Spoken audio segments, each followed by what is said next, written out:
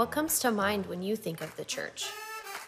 Is it community, worship, or hearing God's word? The church is all of these things. Jesus teaches that his followers will overflow with his joy. The church is God's community. It's where the joy of heaven invades the sadness of earth, no matter what happens in the world around us. The empty tomb gives us a reason to celebrate. Hopelessness is a lie. Pain is temporary. Darkness is defeated. And we're called to invite everyone to experience the eternal party God is throwing. You are invited to First Church. Well, hey, welcome to First Church. If you're new, my name's Chad, and we are so excited that you chose to worship with us on this Labor Day weekend. In addition to this great crowd we have on site, especially for a holiday weekend, we have a bunch of people joining us down in our modern hymn service, so welcome to you guys, and also a ton of people worshiping online. I just saw that we've got Jeff in Dallas, Texas, Becky in Rocky Mountain National Park, Rick in Wisconsin, a whole bunch of other people worshiping with us online. So if you are here in the room today, would you put your hands together? Welcome in our online family. Let them know we're glad to have them. And like I said, it is Labor Day weekend, and I don't know what comes to mind when you think about Labor Day, but a lot of things I associate with Labor Day. For one thing, food. We're having a bunch of food today. You guys are welcome to stay afterwards. Matt just talked about that, or your host talked about that, and so we're excited for you to stay for our Labor Day cookout. But I think about grilling out like hamburgers or steaks or chicken on the grill or even hot dogs, and I don't know about you, but the best place, in my opinion, to get a hot dog is at a ballpark. I'm not sure if you saw this video, but this kid, he got a hot dog at a ballpark and he didn't have a whole lot of luck with it. Take a look. Ballpark, and sure enough, our crew gets a shot of the hot dog. Oh no! Oh no! Oh no! Oh, the horror! Oh, the humanity! So hopefully if you get a hot dog this weekend, it won't end up on the ground. You can actually enjoy it, unlike that little kid. But I think about food.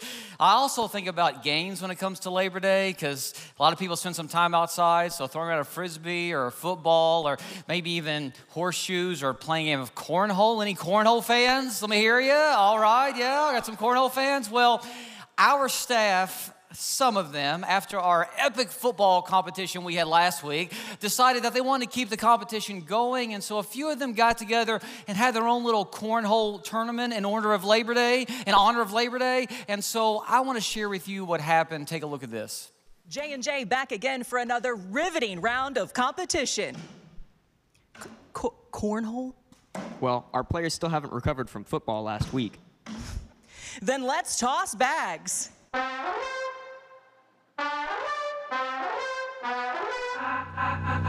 I got big dreams, vision grandioso, prophetic tendencies, see my fantasies while I sleep, I'm so close. I make big moves, all I see is success.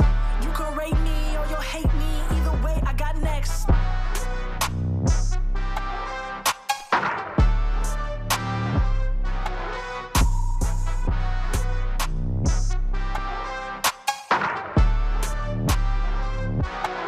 Fun fact, when the bag goes through the hole, it's called cornhole.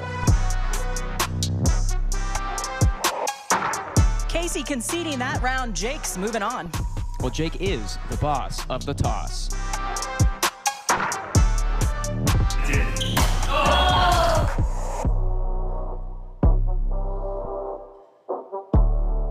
Jake Falls, can I have a word with you, please? How do you feel about that big win in your round? You know, I'm just glad to be asked to play cornhole. It's just an honor to be asked to be part of the team. Hooday. All right, Jay, I'm here with James. Now, James, you're going into the championship round. What's your strategy here? 100%. Championship round underway. Jake bringing out the Bengals bags. Well, shuck me, put me in a bag, and toss me in a hole, because that was a great shot.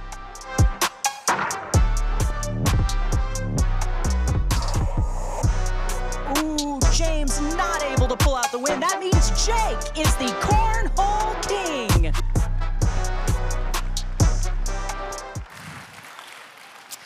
Jake is the boss of the toss. Yeah, that was a whole lot of fun to watch. I'm glad I wasn't part of that video. But, you know, there's a lot of things that I think about when it comes to Labor Day, whether it's food or games. I also think about, you know, going to a park. Some of you may think about going to a lake, maybe some patriotic celebrations. Maybe you think about, I don't know, Labor Day sales, like furniture store sales. You know, I don't know what comes to mind, but there are a lot of things that we associate Labor Day with. And one thing that always comes to my mind is family. Because growing up as a kid, we would always travel to my dad's hometown where he was from because he moved away. And we would visit my grandparents, my aunts and uncles, my cousins there. And it was always a fun time with family. And I remember as we would go back to my dad's hometown, he would typically reminisce a little bit. And he would say, you know, that's where we used to hang out and do that. Or we used to play this game in the backyard. And we used to go ride our bikes down here. And he would tell me all these stories. Because for him, it was refreshing and it was fun to go back home. But some of you guys know from experience that going back home isn't always fun. And that was the case for Jesus in Mark chapter 6. If you have your Bibles or Bible app on your phone or tablet, that's where we're going to be today, is Mark chapter 6, as Jesus decides to go with his disciples back to his hometown, a little town called Nazareth. Now, here's the thing, Jesus was born in a little town called Bethlehem. We hear about that around Christmas time. But Jesus wasn't raised in Bethlehem. He was raised in Nazareth. And Nazareth was a little small town in Jesus' day, probably about 500 people or less. Everybody would have known one another. And it was kind of a backwards, podunk kind of town. And I don't say that to be insulting. It just didn't have a great reputation in this day and age. In fact, if Jesus hadn't been from there, Nazareth probably would have been lost to history. We probably wouldn't even know that it ever existed because there wasn't a whole lot of good news, really any news at all, that came out of Nazareth. And so Jesus leaves Nazareth not because he's embarrassed of it, but because he's got a mission to carry out. He's got to take the good news out to the world. And so Jesus takes his disciples on this preaching tour, and he goes from village to village, town to town, telling people the good news of God and also performing these amazing miracles. I mean, he's done some astonishing, incredible miracles, like healing a man who had leprosy, healing someone else who was paralyzed, bringing a little girl back from the dead. I mean, how cool would that be to witness that? I mean, he has calmed storms at this point. He even healed a woman who had been suffering with bleeding for 12 years, and he heals her when none of the doctors could give her any help whatsoever. Jesus has gone from town to town, village to village, performing some incredible miracles and preaching like nobody has ever preached before. And then he turns to his disciples and says, I want to go back to my hometown, the town of Nazareth. And we pick up in Mark chapter 6. And the scripture says this: Jesus left there and went to his hometown, accompanied by his disciples. When the Sabbath came, he began to teach in the synagogue there. And many who heard him from his hometown were amazed.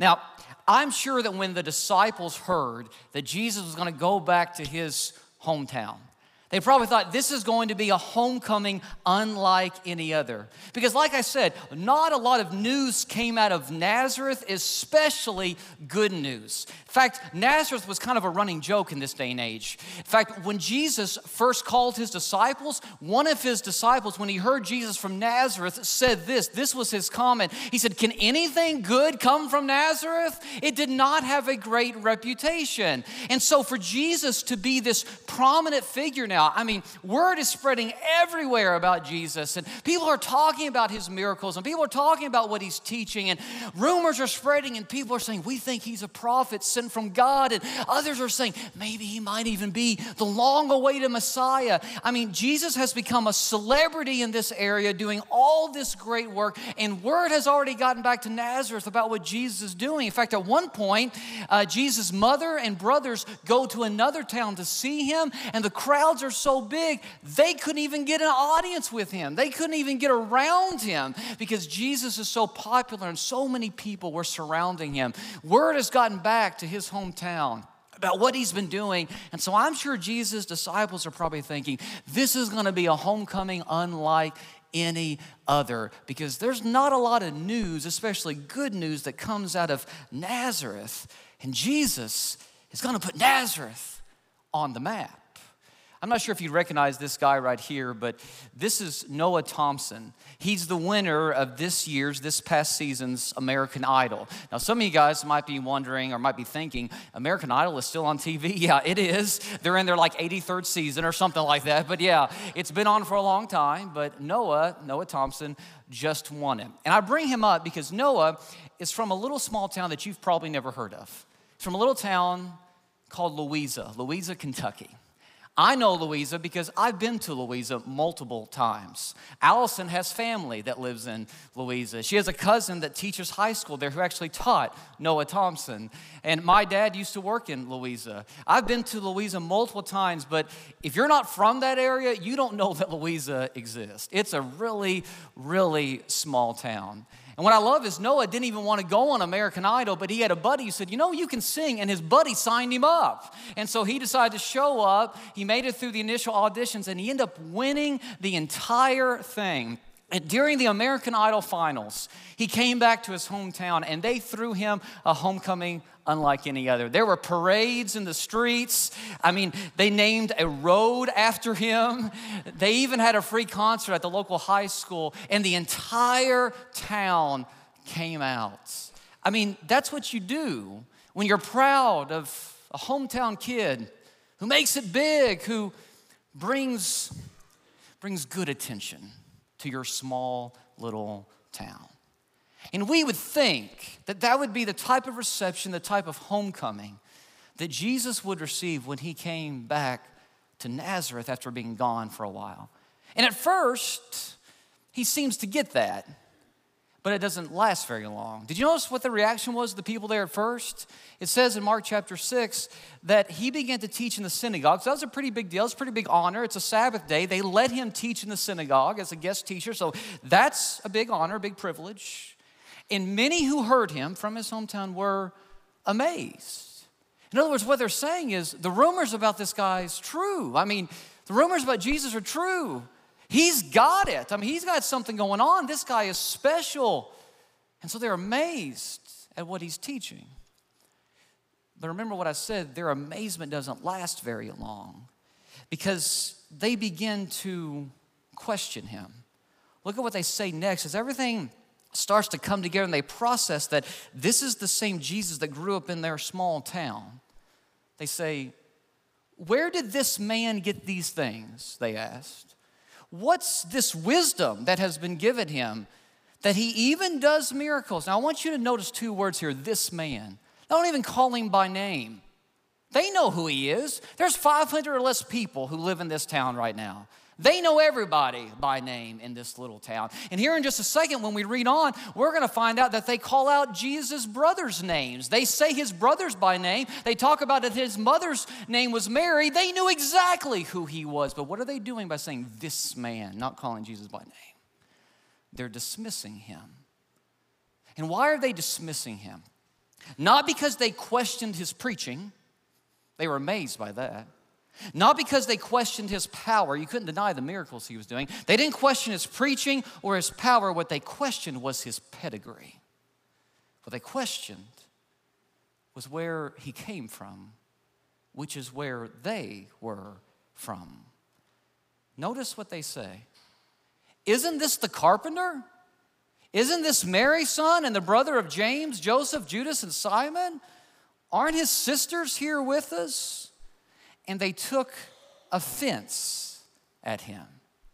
Now, that Greek word offense means to trip or stumble over. It's the idea of you can't get through or past something because there's something in your way. They couldn't actually accept Jesus for who he was. They couldn't see him for who he was because there was something in their way that they were stumbling over. I coach soccer, little kids soccer, and a lot of times what I like to do is teach them some ball handling drills. And by handling, you don't use your hands, use your feet, of course. But I'll put cones out, and I will have the kids dribble around and through cones. And there's just one little boy that I coach, and he struggles a whole lot, but he tries hard, and he's hilarious too. But every time I put cones out, he's either tripping over the cone, or he's stumbling over the cone, or he hits the cone with his ball. And the other day we were doing these drills, and he was dribbling the ball with his feet, feet, and he came up and he actually got around the cone. And he was so excited that he got around the cone with the ball that he lost his balance and he fell anyway. And he fell over top of the ball rather than the cone. And when he got up, this is what he did. He stared at that cone and he goes, boom, just like that, because he was mad at the cone. And I remember watching that, laughing on the inside, but laughing and thinking, the cone didn't do anything. It's all you. The cone didn't move. The cone has been the same the entire time. You knew where it was. The problem isn't the cone. The problem is in you. And you've got to learn to overcome that. See, in this moment, Jesus hadn't changed. Jesus wasn't teaching anything that he hadn't taught in other villages, and they were accepting him. Jesus wasn't doing anything that he hadn't already been doing. He was Jesus. They were stumbling over him. The problem wasn't him. The problem was them. And so they stumble over him in this moment. And did you notice why they stumbled over him? His pedigree, remember? Isn't this the carpenter? Isn't this Mary's son and the brother of James, Joseph, Judas, and Simon? Aren't his sisters here with us? Notice these descriptions that they give him. They don't call him by name, but they first say, isn't this the carpenter? AKA, isn't he just a carpenter? Because in this day, being a carpenter was a common job, a commoner's job. He's nobody special.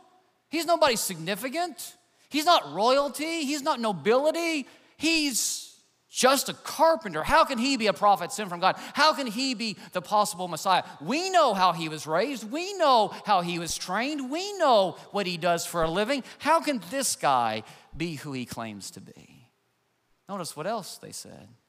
Isn't this Mary's son? Now that's interesting.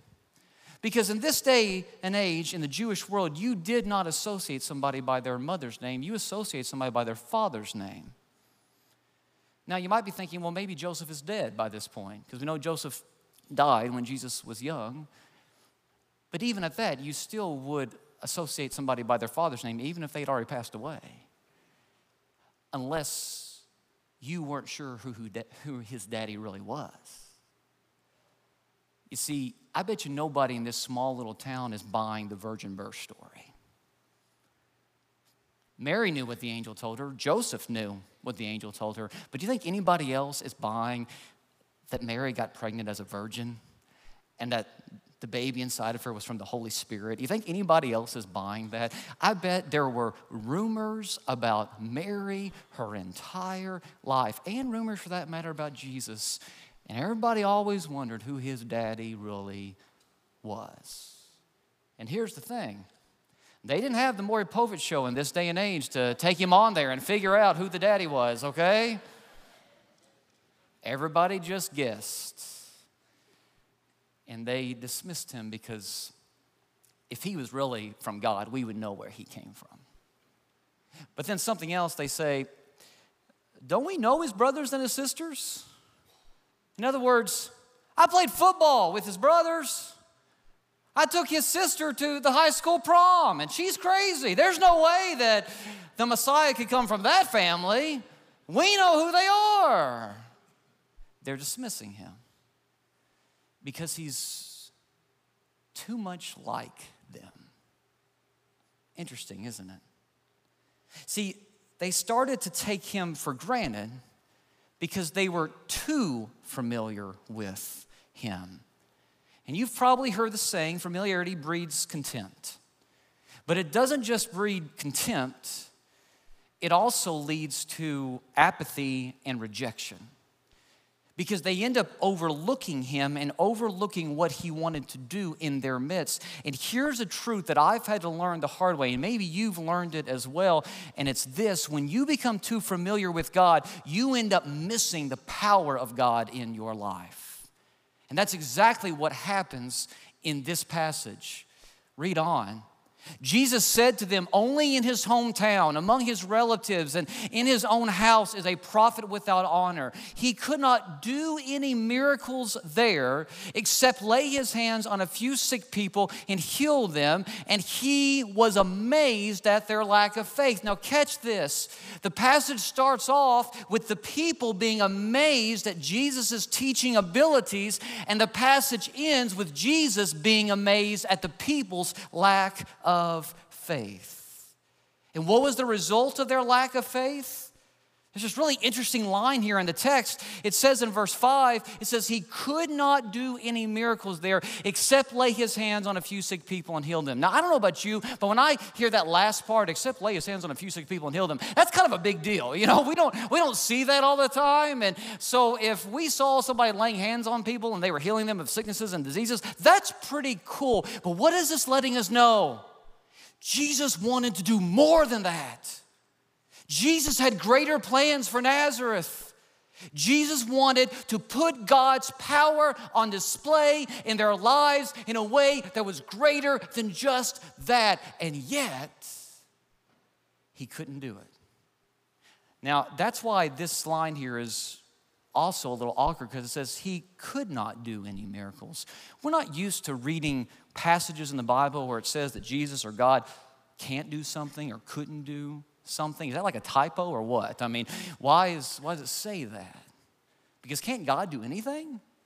Technically, yes, God can do anything. He is fully sovereign. But here's the thing. When God created our world, the physical world, he chose to divinely self-limit himself so that he would not compromise our free will. He chose to operate through divine sovereign self-limitation. And this is what I mean by that. Can God do anything? Yes. Can God sin? No. You know why? Because sin goes against his holy nature. Can God do anything? Yes. Can God tell a lie? The Bible says God can't lie. You know why? Because he is fully truth. Lying goes against his nature. So can God do anything? Yes, but he chooses to live in such a way, to exist in such a way where he divinely self-limits himself so that he doesn't compromise his own nature. And here's the thing. This is what's happening in this passage. Jesus wanted to do more, but Jesus is not going to force himself on anyone. Jesus will do everything he possibly can to convict our hearts, but it's got to be our choice to follow him. Jesus will not override our unbelief, because Jesus knows that if somebody is forced to follow, it's not really following. See, forced love isn't real love. A forced relationship isn't a healthy relationship. Forced obedience isn't a willing obedience. It's not something that's done out of love. You see, forced faithfulness isn't genuine faithfulness. If it's forced, then it's not from the heart. And God wants us to really love him, to want to follow him, to want to have a relationship with him, because he knows that's what's real. So he will do everything he possibly can to convict our hearts, but he's not going to override our unbelief. The choice is ours. And so, let me ask you, what choice are you making today? Because I believe with all of my heart that God wants to do more within our generation, more within our culture than what he is doing right now, but he's waiting on us to say yes to him. He's waiting on us to say, God, we're willing to follow you wherever you want to take us. But here's what happens a lot of times. What happens is we end up taking God for granted. And what we take for granted is eventually taken away. And that's what happens in our passage right here. Jesus wants to do more in Nazareth, but he doesn't. He's only able to heal a few people. Like, that's a minor thing, but he's only able to do that when he wanted to do more. And let me ask you, what does God want to do in your life right now, but he's unable to do it because you are unwilling? Let me pose it like this. Let me put it like this. Are you allowing God's work in your life to be hindered by familiarity? Let me put it another way just to make sure that you get it. Are you taking the presence of God in your life for granted? Because it is easily done. And sometimes we do it without even realizing it. I was having a conversation just the other day with a guy who's studying for ministry, and he made a statement, and he didn't mean anything by this. I mean, I've heard this statement a lot. I probably said it at one point, honestly. But he said, it's just a lot easier to reach people in the Bible Belt, isn't it? And I stopped him, and I said, I don't know about that. I think it's a challenge to reach people in any situation if they are far from God. But here's the thing about the Bible Belt. Everybody assumes that they're a Christian. Everybody assumes that they know who Jesus is. But, and this is what I told him, there is a seismic difference between recognizing Jesus and having a relationship with Jesus. Just because you recognize him doesn't mean you have a relationship with him. And here's the thing, when you recognize who Jesus is and you think that you're good with him, you think that you know him, it may never occur to you that you're not. It may never occur to you that you don't have the relationship with him that he wants to have with you. And so what ends up happening is you stop listening to him. And even though he is present in your life, he doesn't have the presence in your life he wants to have. What happens is we end up looking at Jesus like we're looking at him through the wrong end of a telescope. He's much smaller in our lives than what he actually wants to be. And when you declaw the Lion of Judah and turn him into a nice fuzzy little house cat, he's not able to work in your life the way he wants to because you think you can tell him what to do. You think you can push him around. You think you can call the shots because you think everything is good. And it never occurs to you that it might not be. For years, makers of laundry detergent have advertise that they could make your whites whiter than white and your clothes cleaner than clean. In fact, what does Tide say? If it's got to be clean, it's got to be Tide, right? And here's the thing. There was some research that was done not too long ago where they put cameras in people's laundry rooms. The people knew about this, but they wanted to observe their laundry habits. And you know what the researchers discovered? Is that when people pulled their laundry out after having it washed and cleaned, very few of them, the small minority would actually hold their whites up to the light to see if it was whiter than before, or would examine their clothes to make sure that it was good and clean. But you know what the overwhelming majority of people did when they looked at their laundry? They would smell it. And it led laundry detergent makers to realize that actually the scent of their detergent was more important than actually getting the clothes clean. Simon Sinek, who's an author and researcher, he made this observation. He said, feeling clean was more important to people than being clean. And sometimes in life, when we feel like we're good with Jesus, we don't see the areas in our lives where we're not. It reminds me of a moment when Jesus was speaking to a crowd in Matthew chapter 15. Remember this? And Jesus looks at this crowd and he says, these people honor me with their lips, but their hearts are far from me. In other words, they say they know me. They say they worship me. They say they're my people, but I know what's going on the inside and their hearts are far from me. And after Jesus makes this statement to the crowds, some of his disciples come to him a few verses later and they say, then the disciples came to him and asked, did you know that the Pharisees were offended when they heard this? Why were the Pharisees, the teachers of the law, offended? Because they're looking at Jesus saying, what do you mean we don't know you? What do you mean our hearts are far from you? We've known about God since we were little. I mean, we grew up in Sunday school and we went to vacation Bible school and my granddaddy was an elder at our church. I mean, what are you talking about? We know who God is. How dare you tell us we don't know who God is? And Jesus saying, but I'm God in flesh and you don't know me. You think you do, but you really don't. See, sometimes when you get too familiar with God, he becomes commonplace. And familiarity with Jesus can create blindness to his greater purpose for your life. Do you know how you know that you're too familiar with Jesus? You become too familiar with Jesus, he's just become commonplace. You know what he wants for your life and you do the opposite. God, I know you don't want me to sleep with somebody I'm not married to. but I'm going to do it anyway. God, I know you don't want me going to those websites, but I'm going to do it anyway. God, I know you don't want me cheating or lying or cutting corners, but I'm going to do it anyway.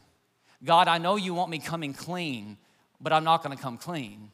God, I know you want me to forgive that person that I need to forgive, but I'm not going to do it. God, I know you want this, I know you want that, but I'm not going to do it. And when you're at that point, when that regularly, consistently happens, God has just become commonplace. He's your fuzzy little furry house cat that you can push around and tell what to do, rather than the Lion of Judah who holds the cosmos in his hands. A diminished view of Jesus leads to a diminished life. And you miss what he wants to do in your life. See, those who knew Jesus best in the town of Nazareth took him for granted. So much so, look at the end result. Luke's gospel tells us, and all the people in the synagogue were filled with rage as they heard these things that Jesus was saying. And they got up and they drove him out of the city. They ran him out of town. This is their hometown kid who's doing miracles everywhere, who's teaching people everywhere. Everywhere he goes, thousands of people are flocking to him, and people are saying he might be a prophet sent from God. He might even be their long-awaited Messiah, and he comes back to his hometown, and they run him out of town. Not only that, Luke goes on to tell us that some of them tried to kill him, because familiarity leads to rejection. And they fully rejected him. And I don't know about you, but I don't want to be so familiar, so comfortable with Jesus that I miss what he wants to do in my life.